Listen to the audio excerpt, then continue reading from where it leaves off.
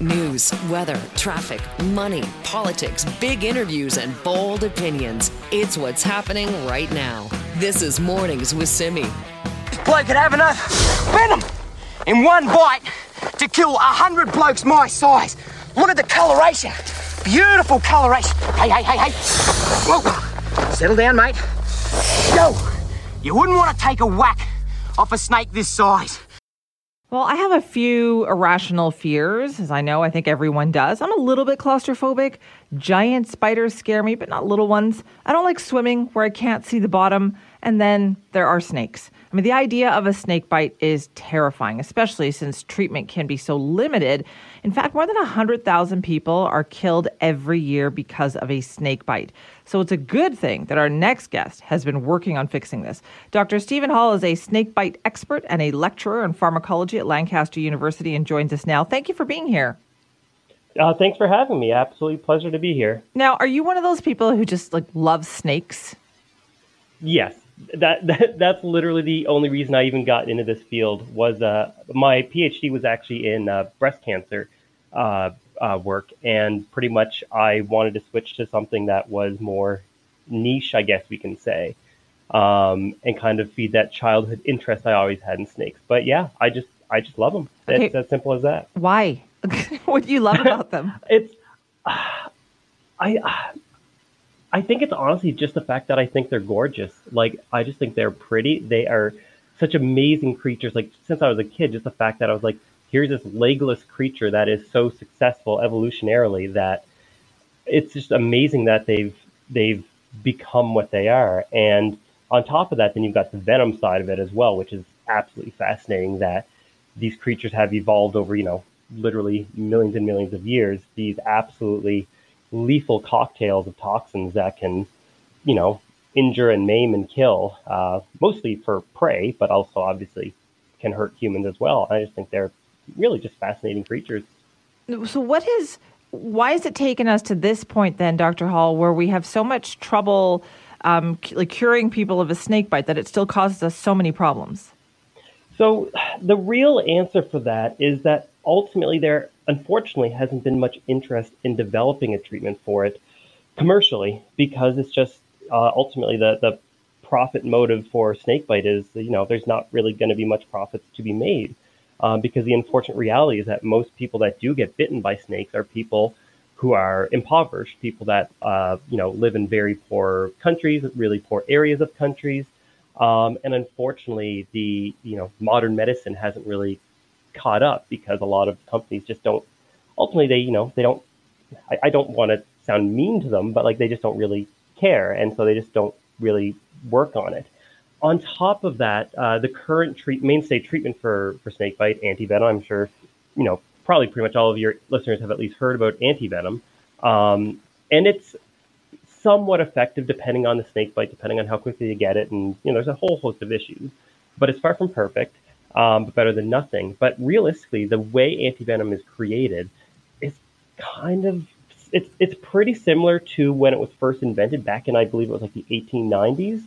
And just no real massive advances have been made in over a century in snakebite treatment. Okay, so then why, I guess? I mean, it still is something that affects an awful lot of people. Is it just that there wasn't enough money in it in the past? Pretty much. And especially with antivenom, it's incredibly expensive to make, very labor intensive. And so realistically, the few handful of companies that would do at least a little bit of antivenom work, a lot of the time it would almost be done for not quite philanthropic means, but, almost making just enough money to kind of make it sustainable. But yeah, just incredibly expensive to make. And so because of that, and because, again, it was typically sold to places where people just didn't have, tons and tons of cash to pay for it, ultimately there wasn't just a lot of let's say market interest in developing it any further. So then what is your approach? How is it different? So what I really want to do, and I should say we, because I'm certainly not the only one doing this. A lot of people from my old group back at the Liverpool School of Tropical Medicine have been working on looking at small molecule drugs rather than antivenoms for the treatment of snakebite. So antivenoms, they're composed of antibodies, so pretty much really, really large biomolecules that have a lot of unique properties and can be beneficial in some cases. But there's other issues that exist with antivenom, and that antibodies they're huge. They have to be injected intravenously. You can't take it as like an oral tablet. You need to have, and because of that, you need to go to a doctor's office or some sort of medical clinic to have it administered. It has to be kept cold. So just having to keep antivenom on the cold chain, which you can imagine if you're in the middle of a 45-degree day in rural Kenya or something, that can be very, very difficult to have. So by looking at small molecule drugs, they can be a lot more stable than antivenoms. They can also be a lot more. They can be administered a lot of different ways. So you could potentially create like an oral tablet that maybe could be used in just in the field, or some sort of topical treatment that could be used to inject the drugs exactly where the snake bite happened. And on top of that too, at least in theory, drugs can potentially be a lot cheaper to produce as well than traditional antivenoms, which at least hopefully in the long term would result in the treatment for these patients being just a lot more affordable and ultimately less of a burden on them. So even if they survive, they're not in debt the rest of their lives. Okay, so how far are you from making this a reality so that it could be more commonly used? Realistically, it's still, I would guess, at least, probably at least a decade or two away, because ultimately drug research takes forever. It is. So, for example, to create a brand new drug, a lot of people might already know the stat, but it costs between $1 and $2 billion to create a drug, or you can use a repurposed drug, which is something we've looked at a lot, which is pretty much repurposing a currently used drug for just a new purpose. So, for example, when aspirin was repurposed to be used for people with high blood pressure, that was a repurposing of a currently available drug already known to be safe. And those types of drugs, you can usually get the cost down to maybe $40 to $80 million, which obviously is still high numbers, but in comparison, isn't that bad. But there's just so many steps along the way to test these drugs, before preclinically, so like in cell models, animal models, eventually into clinical models, actually in people, to really prove that not only are they effective, but they're also completely safe, and you're not going to cause more harm than what you're helping. And because of that, it just ultimately takes a long time. And but that being said, like we've got some really, really fantastic data thus far where we've seen some incredible results at the efficacy of some of these small molecule drugs that can inhibit the venoms from a wide range of snake species. So in one recent study of mine, I was looking at two drugs put together. So there's a drug called veresplitib. That's a fantastic one that blocks a certain superfamily of toxins. And then two other drugs I've worked with called DMPS and marimestat. Pretty much they target a different toxin family. And the short version is that by combining these two types of drugs together, we practically completely inhibited the necrotic activity, so like that tissue damaging and destructive ability of certain snake venoms from snakes found in Western Africa, in Southern Africa, in the Americas. Totally different snakes, totally different venom profiles, yet the same drug combination was very effective. And so that's very promising, because if we can create something that's effective, best case scenario around the world, then that would be that's ideal, revolutionary. That is great, amazing. Now I know you said you love snakes. Do you have some? Do you have pet snakes? Are you one of those people, Dr. Hall? I want one, but I don't have one yet. So I always wanted one as a kid, and my mom never let me, which was a little disappointing. And pretty much when I moved to the UK, I was looking at them. There was actually a pet shop, like a reptile store, literally like a 5-minute walk from me. And I started looking at their ball pythons. I was like, oh man, I want to get one of these. But then my wife and I decided to have a kid instead. And I was like, I should probably be responsible. Yeah. And, maybe focus on the kid and worry about a snake. Hey, adulting is hard. Adulting is hard. Those choices are really hard to make. The real life parts of adulting, it's tough. It is tough. I know these choices that you make, snake, kid. Listen, Dr. Hall, thank you so much for your time. No worries. Thanks for having me. That's Dr. Stephen Hall, snakebite expert, as you heard, and lecturer in pharmacology at Lancaster University. This is Mornings with Simi. All right, time for us to have our chat with Vaughn Palmer this morning. Now, Vaughn, of course, the political world, lots to talk about Brian Mulroney this morning. Did you have any stories?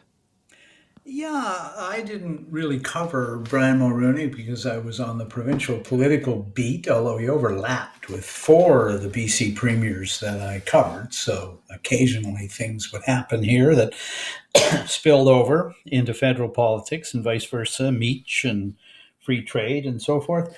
I did, however, get one of his famous telephone calls. So Mulroney was known for working the phones as prime minister and schmoozing from one end of the country to the other. And on September the 14th, 1992, my phone rang. I love that you know the date. Well, you'll know why in a minute. And in the voice came on and said, I answered as Vaughn Palmer, and voice came on and said, hang on, please, for a telephone call from the Prime Minister. And I must admit, I reacted like the old Bill Cosby sketch. Who is this really, right? Like, why would Brian Mulroney be calling me? But when the voice came on, there was no mistaking. I don't know if any voice impersonator ever figured out how to do Brian Mulroney, but when you heard that voice, you knew who it was. And here's what happened. My good friend, the editor emeritus of the Vancouver Sun, Bruce Hutchison, had died that day. Bruce was in his 90s. Mulroney had named him to the Privy Council. He was the Right Honourable Bruce Hutchison when he died. And the Prime Minister had, on occasion, consulted Bruce on history and constitutional matters. And the other thing he knew was that Bruce was a good friend of mine and mentor. And the Prime Minister called me to express condolences. He said he imagined that I was a very sad journalist that day, and I was. And that was the extent of the phone conversation. We were in the middle of Meech Lake, in the middle of a constitutional crisis. And I was just on that moment reminded that, as I said, this guy worked the phones like no prime minister before or since. Of all the tributes that came in yesterday, and you've listed some of them, I was quite struck, Simi, by the social media posting from Shane Simpson, former BC cabinet minister, and quite struck by what he said. Mr. Mulroney, whose policies I rarely agreed with, came from a different era when values meant something, politics were vigorous, debates eloquent, very rarely, though, with the personal vindictiveness of today. He was from a breed of politicians across parties that the world could use more of. That's an NDP cabinet minister from BC. I'm quite struck with that. I think he makes a very good point. He really does. And that's what I have found so interesting about watching all of this unfold. And we're going to talk with John Ibbitson about that coming up in the next hour as well. But let's talk. And one other thing, Simi, when you've been gone from office for more than 30 years, the obituaries are more generous. I don't know if he'd had the bad luck to go back when he left office in 1993. I'm not sure the tributes would have been as eloquent or generous. Very true. Very, very true, right? The lens of time certainly changes things. So yes, more to come on that. But let's talk as well about some provincial politics this morning. So what is this Surrey schools announcement that's coming up? Yeah. Oh, boy. So it's only been a week since we got the budget. But you're seeing the government today doing some cleanup on some of the fallout out of that budget. So when they released the budget Thursday last, they boasted a great deal about the very ambitious capital plan in the budget. But when we looked at the list of projects, new school projects, there was only one on the list. And Surrey's got a huge school crisis, double-decker portables and having to use porta potties as washrooms and all that. And there was nothing, no new schools in Surrey. There was one new school. It was here in Victoria. The minister got asked, and basically she said, well, we are building some schools in Surrey, and I've been out there to see the modular schools and all that. It was an excuse that was not accepted in Surrey, I hear to tell you. So today, 9:30, the education minister is in Surrey to announce some new Surrey school projects. Big surprise. I thought they might hold off to closer to the election campaign to roll out some new schools for Surrey, but I think this is the government going, we better do damage control right away and get that list out. And I think that's what we're going to get at 9:30 this morning. And good for Surrey. They know how to make noise out there. There are 9 seats in the expanded legislature in Surrey. The NDP hold, 6 or 7 seats already out in Surrey. So, yeah. This is they're worried, and they're playing defense. This is so interesting to me because I think it kind of indicates that whatever tactic they were taking with the way they did the budget last week didn't work. No, they're I will say this government is responsive. It does keep very well ear close to the ground. And when something's in trouble, they respond quickly. Look at the changes in the Land Act. Look at what they did with the Royal BC Museum. That's true. I told one of the NDP cabinet ministers the other day, I said, the big difference between this government and the NDP government of the 1990s was the one in the 1990s was so damn stubborn it would go right over the cliff with an issue that was out of control. This one responds quickly. And I think to their credit, I think it's one of the reasons that their polling numbers have remained stable. They quickly see a problem. They generally respond fairly quickly as well. Vaughn Palmer this morning. And so more stories out of Surrey, Vaughn. And this whole books to read, not to read, I just don't understand why these school boards are doing this. Well, I find it fascinating, Simi, and you follow this thing in both countries. South of the border, the right wing is busy rampaging through the school districts, removing books from the library for one reason or another, moral questions usually.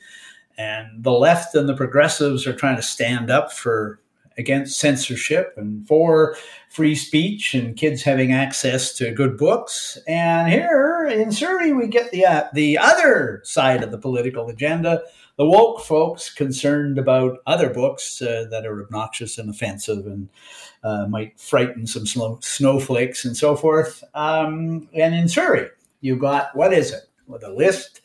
To Kill a Mockingbird, I think, is the top of the list of Mice and Men. One of those books won the Pulitzer, and the other one won the Nobel. But they're not sure that today's students are ready for these books, so they're being restricted. Ridiculous. The Premier got asked yesterday. The Premier's weekly, or in this case, we had 2 news conferences with David Eby, and Simi reporters make up lists of questions for these things because you ask David Eby a question, you might well get a story.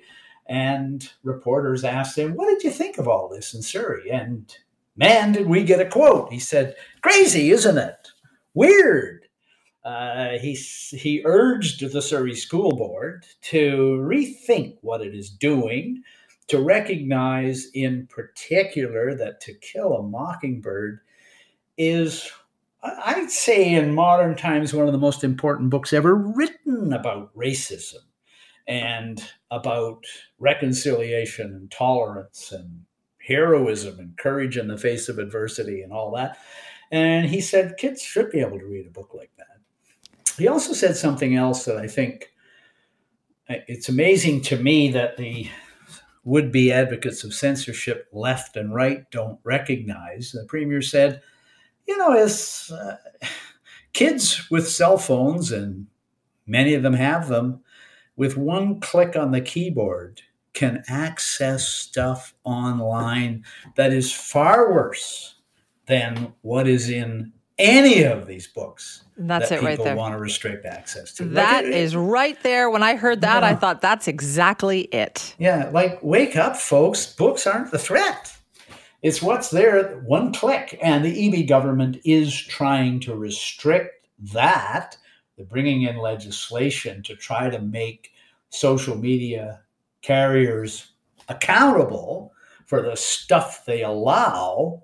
Whether they'll be able to pull that off, I don't know. But I thought the Premier's best point he made yesterday was, this isn't even where the fight should be. You shouldn't be worried about books in the school library or in the classroom or on the curriculum. You should be worried about what they're clicking on when they aren't in the library and the classroom. That is so true. Also, what's going on with the situation at UBC? I know the Premier had something to say about that too. Yeah, he did. He got asked about this in the House on Tuesday. So UBC was having UBC Alma Mater Society, the student society, had a motion in front of it to hold a referendum that would essentially banish the Jewish student house, Hillel House, from the campus. And so Michael Lee, who's the MLA for Vancouver-Langara, got up in the House in question period and asked the new Minister of Advanced Education where she stood on that issue. And the Premier, as he sometimes does, took the question and got up.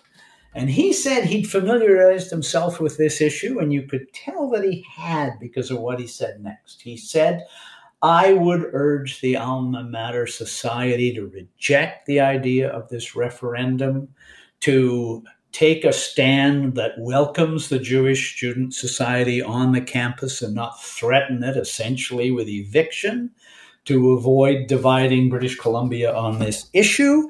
And he said, don't do this. Interestingly enough, I was struck by the coverage on NW the next morning.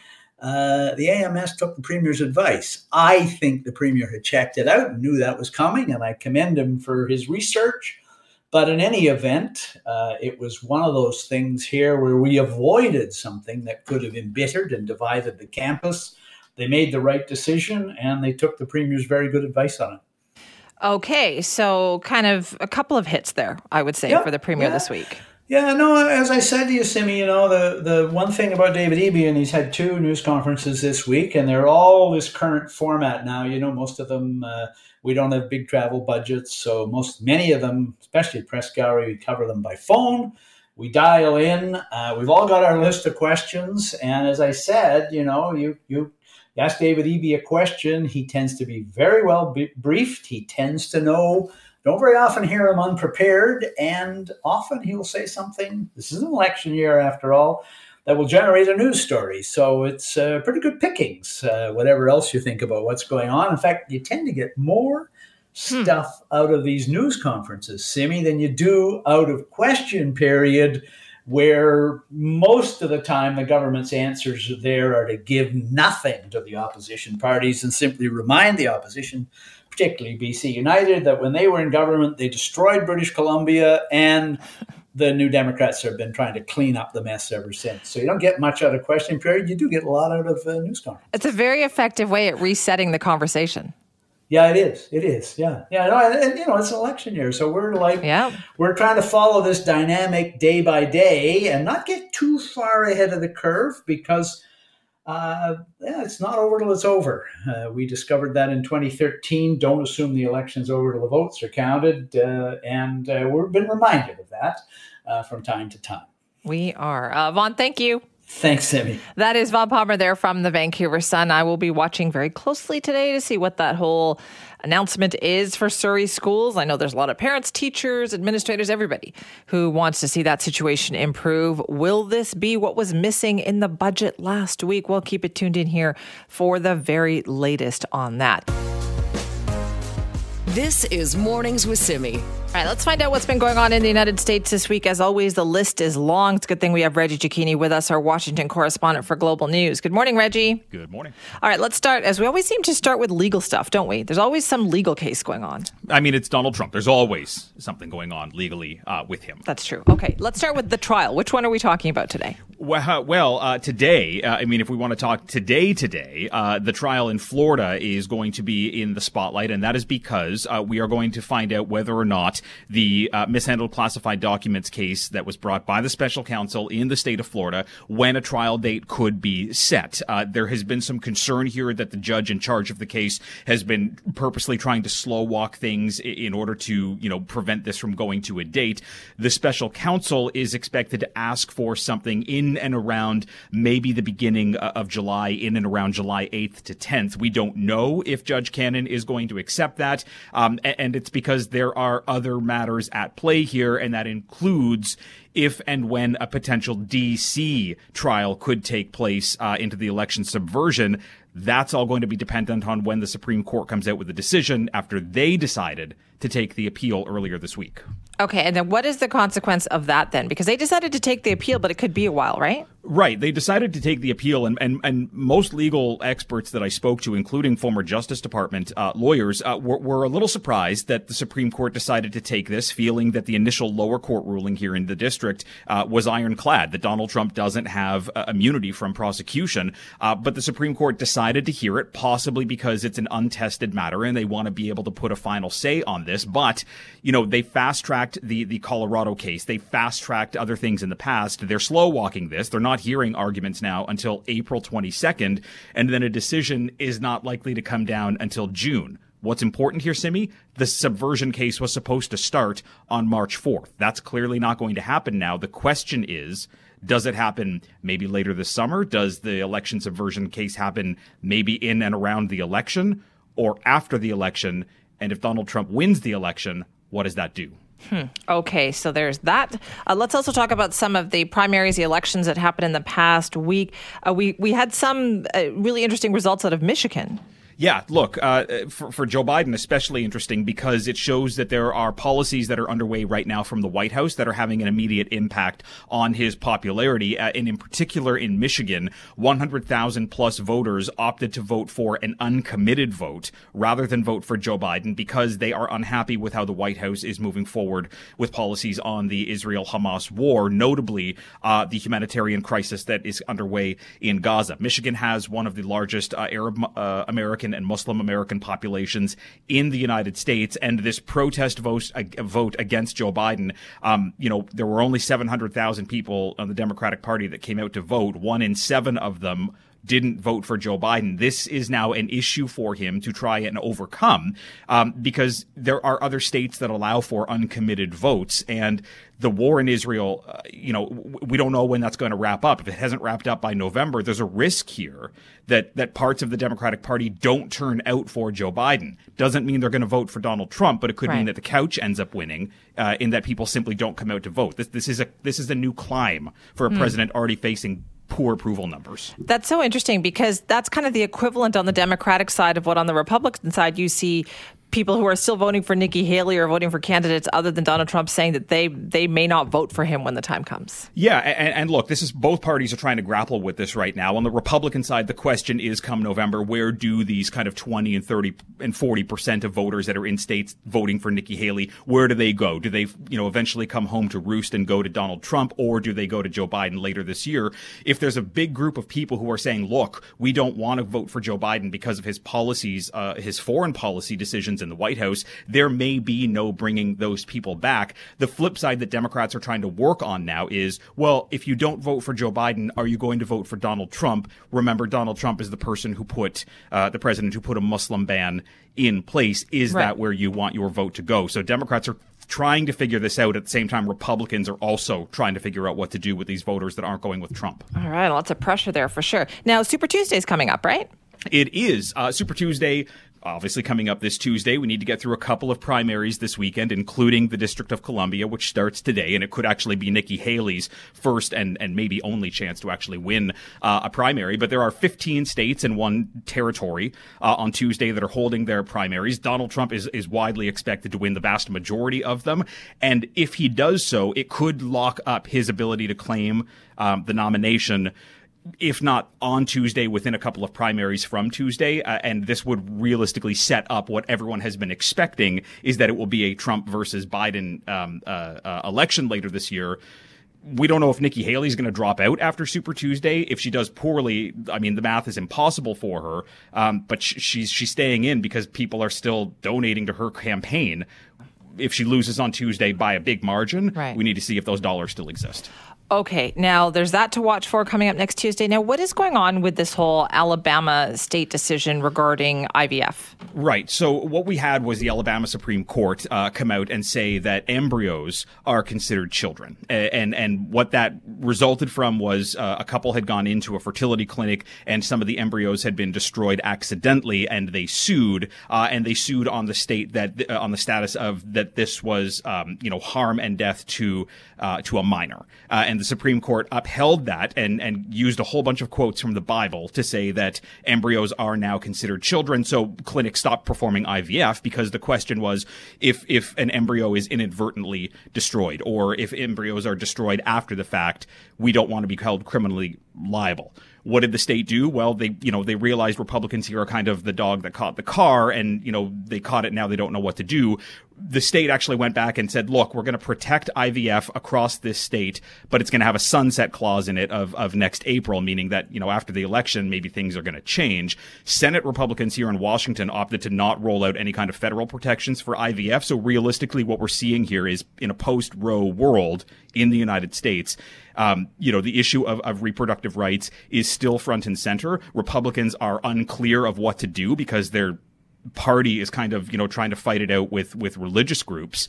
And Democrats are seizing again. And you are seeing this once again be thrust to the center stage here.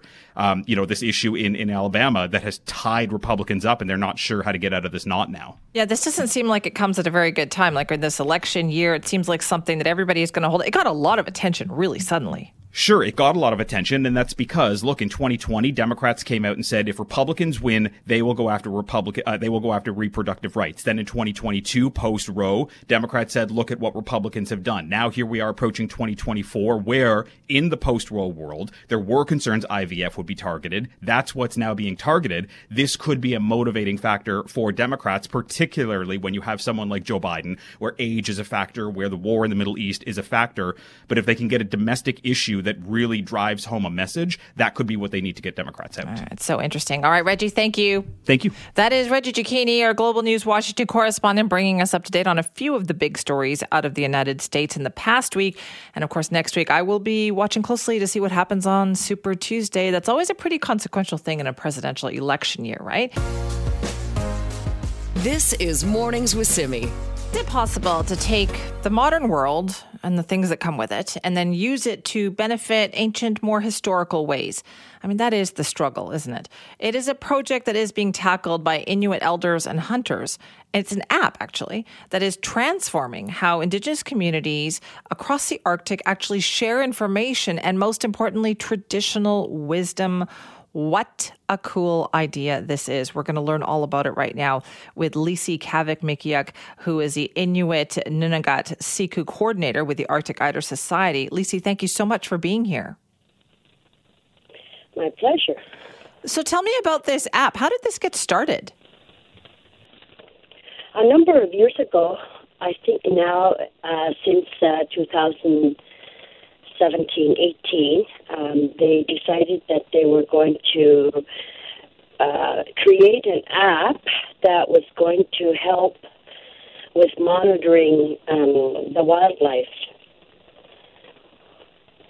Okay. And also, where are you right now, Lisi? Where are you calling us from? I am located on the Belcher Islands in Hudson Bay in a community called Sunnykilowack, Nunavut. I'm thinking you're probably one of the first, maybe only guests that we've had calling us from that area before. So thank you for making the time to do this. Oh, my goodness. It's a big deal for us. So tell me, how much of a difference does it make that you can have an app that you can kind of share knowledge with other communities? We've had so many problems in the past where officials and researchers and other organizations come and tell us that we don't have any evidence.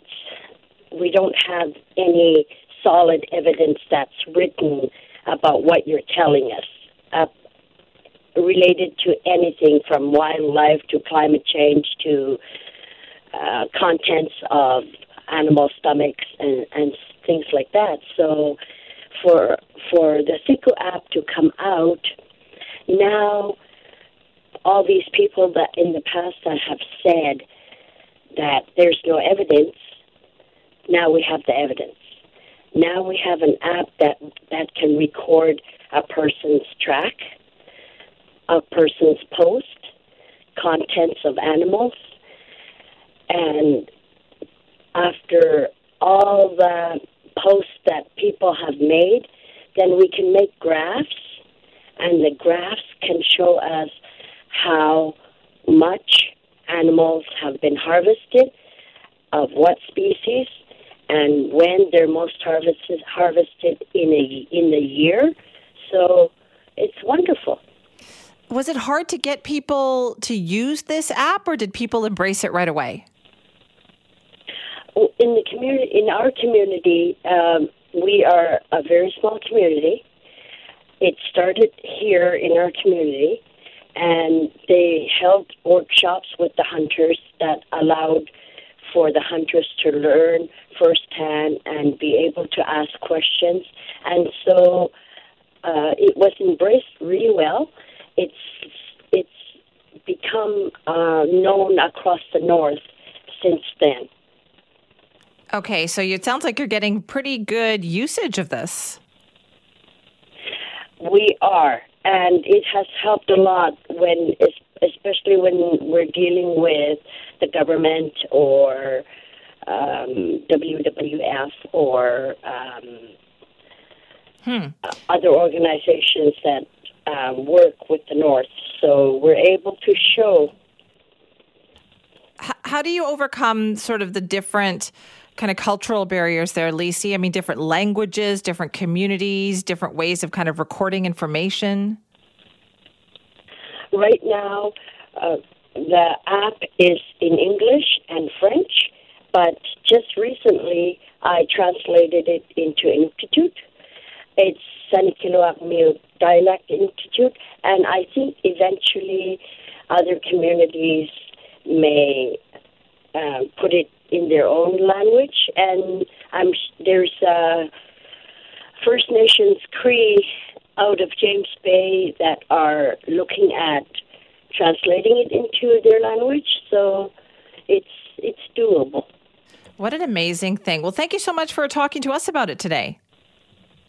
Wonderful. Thank you for making the effort to call us from so far away. That is Lacey Kavik-Mikiak, who is the Inuit Nunangat Siku coordinator with the Arctic Eider Society. Like, we are talking way up there in Hudson Bay. And they are talking about this new app that they have been using. And all the different kind of very small communities can use this tool. And it helps them to kind of share knowledge, traditional wisdom about animals or just things out there in the community, out in the wild. And then this is something that they've never had before, where they can kind of confirm what they see and what they do, and they have a way to record all of it. So there are some things, it seems like, that the modern world can teach us that we can kind of improve upon from the past, for sure. This is Mornings with Simi. Our negotiators believe that while difficulties may always arise, no major obstacles remain to the ironing out of outstanding language issues. That is the Prime Minister that ushered in the free trade agreement with the United States. In fact, that's what Brian Mulroney was talking about there. He made a deal to get rid of acid rain, started the work to fix the ozone layer, and of course, have to say, also gave us the GST, tried to bring Quebec into the Constitution with Meech Lake. So there were highs and there were lows, but there's no doubt that Brian Mulroney was an incredibly consequential Prime Minister that really redefined how Canada was seen on the international stage. His family announced late yesterday afternoon that the former PM has passed away at the age of 84. Now, if you read one piece today about the history of Brian Mulroney, make it the piece that our next guest has written. John Ibbotson is a political columnist for the Globe and Mail newspaper and joins us now. John, thank you for being here. Well, thank you. Good to be here. Well, can I just say that first anecdote that you relate about the free trade agreement and how it got done, it is just so historical. It's so great. Can you tell us about that? Sure. We were literally in the last hours of the negotiations, and it was clear that the deal was going to fail. It was going to fail because the Americans absolutely would not permit a dispute resolution mechanism in the agreement, and Canada absolutely insisted on it. So the Canadian team phoned Brian Mulroney from Washington to say the deal was going to fail.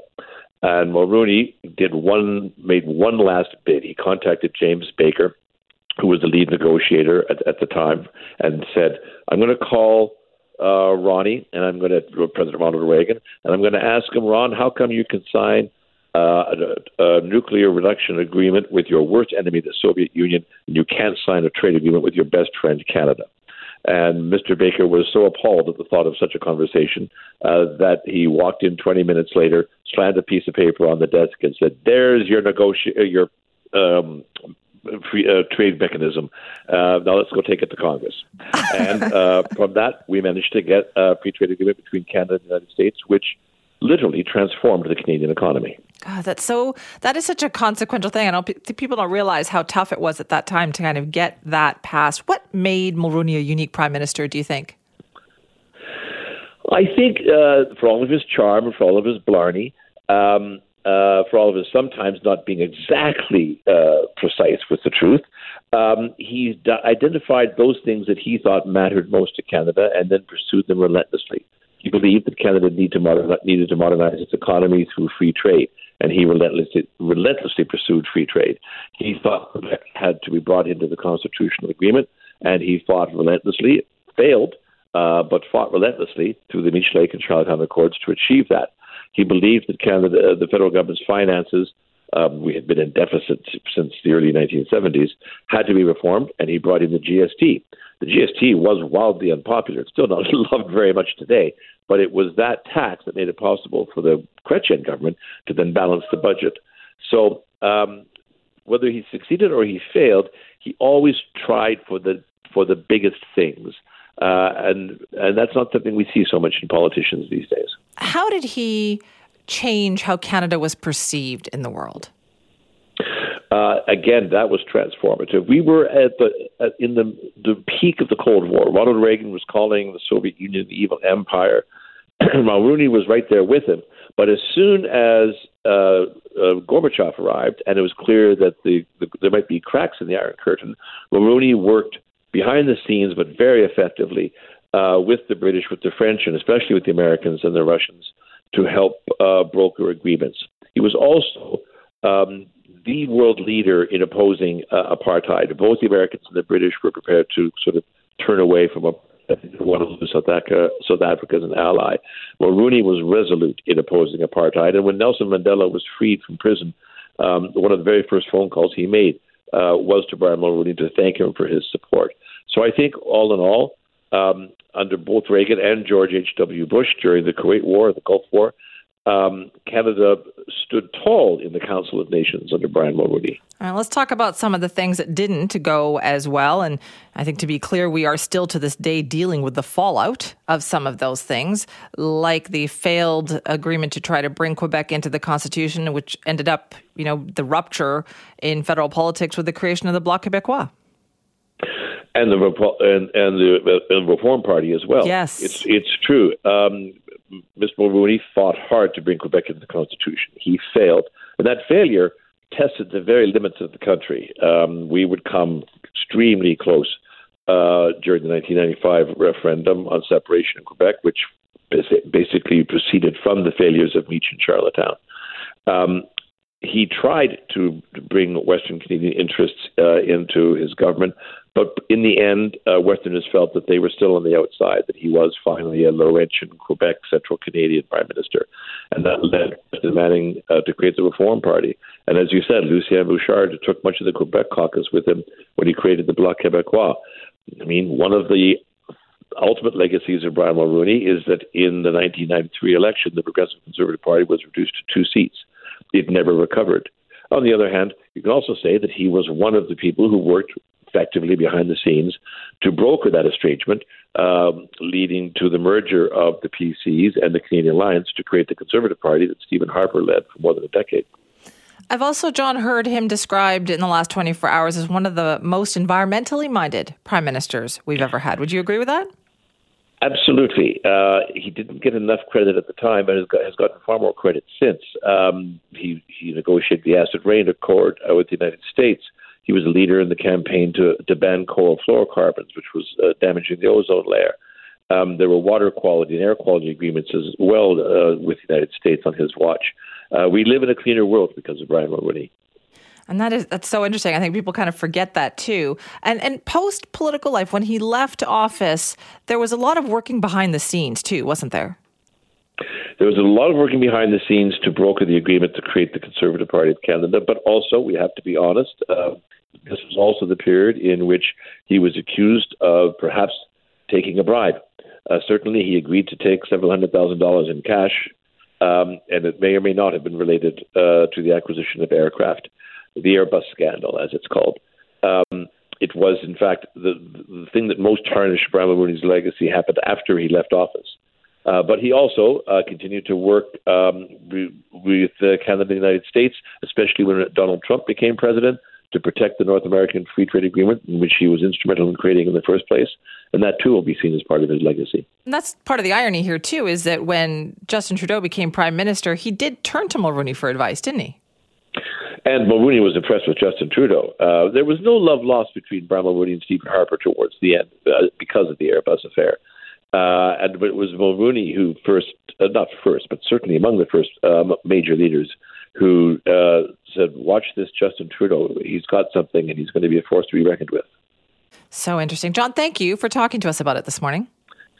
It has been my pleasure. That is John Ibbitson. John is a political columnist at the Globe and Mail, has written just a fantastic piece about the life, the legacy, the good and the bad of former Prime Minister Brian Mulroney, who passed away yesterday. The family announced it at the age of 84. And John, I think, very adequately pointed out that, yes, there were some great accomplishments, but there were also some legacies there that Canada is, quite frankly, still grappling with today. It is complicated for sure.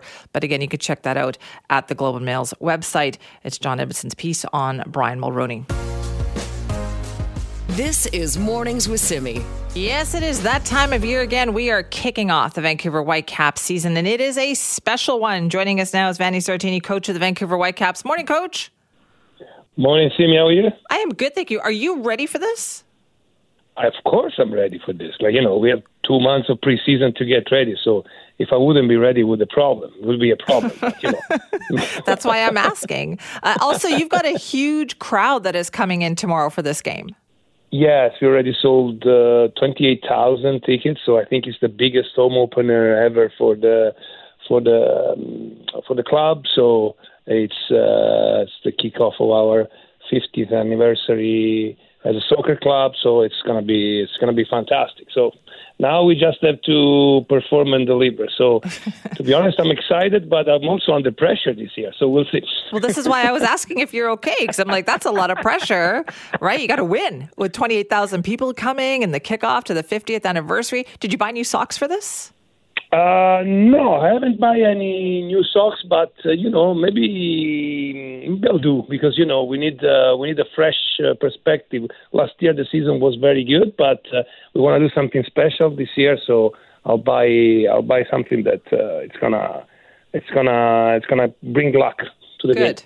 That's what we want to hear. Okay, let's talk about upgrades to the lineup then over the last few months. What are you happy with? What do you think? Okay, this is good.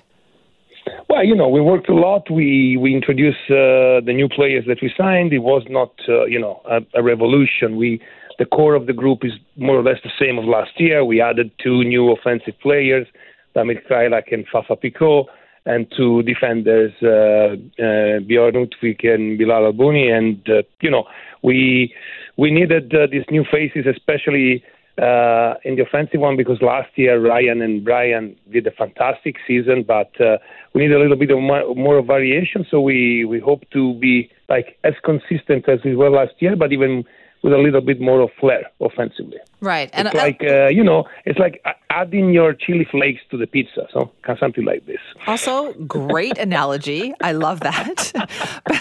Also, better start, right? Like making sure that the consistency is there from the very beginning so you don't have to play catch up at some point in the season. Yeah, it's true. Last year we did very good, but we didn't make a win until the game 6, and that's actually limited a lot the possibility to finish in the top 4. That is, I would say, our really big dream and big objective for this season. So starting well and doing points at the beginning is going to be critical this year. Well, you'll have the crowd for it tomorrow for sure. So listen, good luck, Coach. Thank you so much, Simi. All right, we'll talk to you next week. That is Vanni Sartini, coach of the Vancouver Whitecaps. Home opener is tomorrow. Huge crowd, 28,000 people expected to be on hand for that. They are playing Charlotte. It's also the kickoff to the 50th anniversary of the Vancouver Whitecaps being here. It's going to be great, right? They're going to have a great year. We talk to the coach every Friday morning. This is Mornings with Simi. Those who are suggesting that it should be banned, they just need to give it a read to understand the power of To Kill a Mockingbird. Now, people are not happy on either side of this next issue. You just heard the Premier's thoughts on that. The Surrey School Board is no longer recommending 4 classic books as part of its reading list. Now, if you like these books, then you can't believe that they're pulling them from the list. If you think it's time to revisit this book list, well, then you believe this is about updating for more accurate representations of racism and history. And I have been hearing from people on both sides of that this morning. So my feeling is this is history, right? These books have important historical perspective. Ironically, I read 3 of these in the Surrey school system growing up there. And there are excellent and important discussions that you can have with these books, not only about the time they represent, but the time in which they were written. And I agree with the Premier when he says To Kill a Mockingbird in particular is an excellent book, and that maybe we should worry more about what the kids are reading online rather than the books. But we thought, let's put this in a little more perspective this morning. So joining us now is Florian Gassner, an Associate Professor of Teaching at the University of British Columbia. Florian, thank you for being with us. Good morning. Thanks for having me. Is this a process that happens occasionally where books are updated and some books just don't make that list? It's a process that fortunately happens all the time, that we keep asking these questions of the books, not just whether they're good books or bad books, but more importantly, we are using these books not just to teach these children appreciation of literature, but to teach other messages. And the question always is not, is To Kill a Mockingbird a great book or not? But in the 3-4 generations that have passed in the meantime, have maybe other books been written that are more apt to teaching the lessons we want to teach the young people? So then why do you think this becomes so sensitive? A lot of it, I think, has to do with a spillover from the United States, where these books are not just reconsidered, they are challenged, and you arrive at absurd situations where books like The Diary of Anne Frank are removed, not just from curricula, but from bookshelves, because Anne Frank discusses intimate parts of the female body.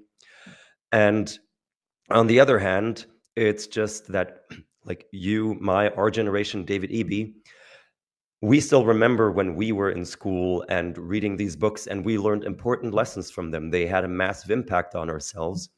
And so we cherish that memory of learning these lessons, of feeling enlightened after encountering these. But then, of course, you need to have the professionals come in and say, well, could we also procure resources that are more attuned to today's society so the students learn those lessons relevant for their contexts? Okay, so what do you think of this decision then? I think in this case, especially considering what's happening south of the border, I appreciate the measured approach that they took here, that they apparently had a year-long consultation with different stakeholders, and that the question, that the question really was, what could the best teaching resources be to impart lessons about racism, about marginalization, about discrimination on the students in our classrooms right now? Okay, so you feel like the books that they will replace this with, I'm sure, are good. They're excellent books. I know one of them is a Toni Morrison book. One of them is the Colson Whitehead book. Those are all great books. But it's also about making sure these books remain available to students, right? Yeah, and that's the other thing where what's happening here is very different from what's happening in the United States, because there, the book challenges typically address the availability of the book. So they are removed from school libraries. They're removed from public libraries, which is inconceivable, because these are not private libraries, but public institutions where people should be able to go and inform themselves to participate in the democratic process. And in this case, in the Surrey School District had made it very clear from the beginning, these books will remain on the shelves. They are there for when teachers make a good argument that they would rather teach with To Kill a Mockingbird. They can retrieve it from those shelves. But at the same time, they're just looking at the curriculum and where they could possibly add value. I guess also what I wonder, Florian, is this not also an opportunity for a teacher to, let's say, teach To Kill a Mockingbird and talk about this wider discussion like you and I are having right now? This is what's happening in society just because we are teaching and reading To Kill a Mockingbird. That is an absolutely valid point, and I'm pretty sure that for the past 10, 20 years, teachers have been having that conversation, because one of the big issues is how the use of the N-word and the one-dimensional depiction of Black citizens in the United States could be possibly re-traumatizing for students reading those books. And so teachers had to have that conversation. But then the question is, could you not just add a different angle to the conversation without running that risk of re-traumatizing young people? This is what I wonder, is not dragging this and not making this a bigger deal and not turning it into a huge controversy, is saying we're going to change the discussion around this. And yet that doesn't seem to be the approach anybody takes. Yeah, because, again, they've been doing that for 20 years, but you're also framing the discussion about a book that's, 80 years old, about something that happened 100 years ago. So the question is whether this discussion just gets you stuck in the past also, when the image of racism and marginalized communities has changed quite a bit, and whether you need to make more space to also have that conversation then. Okay, so then Florian, I know that people are going to get worked up about this, right? Because we read the headlines, we read the first couple of lines, and people don't look deeper. What do you think people need to keep in mind with this story? The thing to keep in mind is you want to look at how the process unfolds. And that's the one thing I'm not a Canadian myself, so I'm not attuned to the process. But from the outside, it seems that the Surrey district here made an effort to design a process that works, that is equitable, that takes in the voices of different stakeholders. And if they pass that bar, if it seems measured, if it seems well thought out, then you can rest calmly knowing that they have the best interest of the community in mind. But at this point, I'm not knowledgeable about it. I'm not sure if there is a province-wide or even Canada-wide system in place to facilitate these discussions. So you always want to look at how these decisions are reached and whether indeed they consulted stakeholders that have something to lose or to say in this environment. That's a good question to ask. All right. Thank you so much for your time, Florian.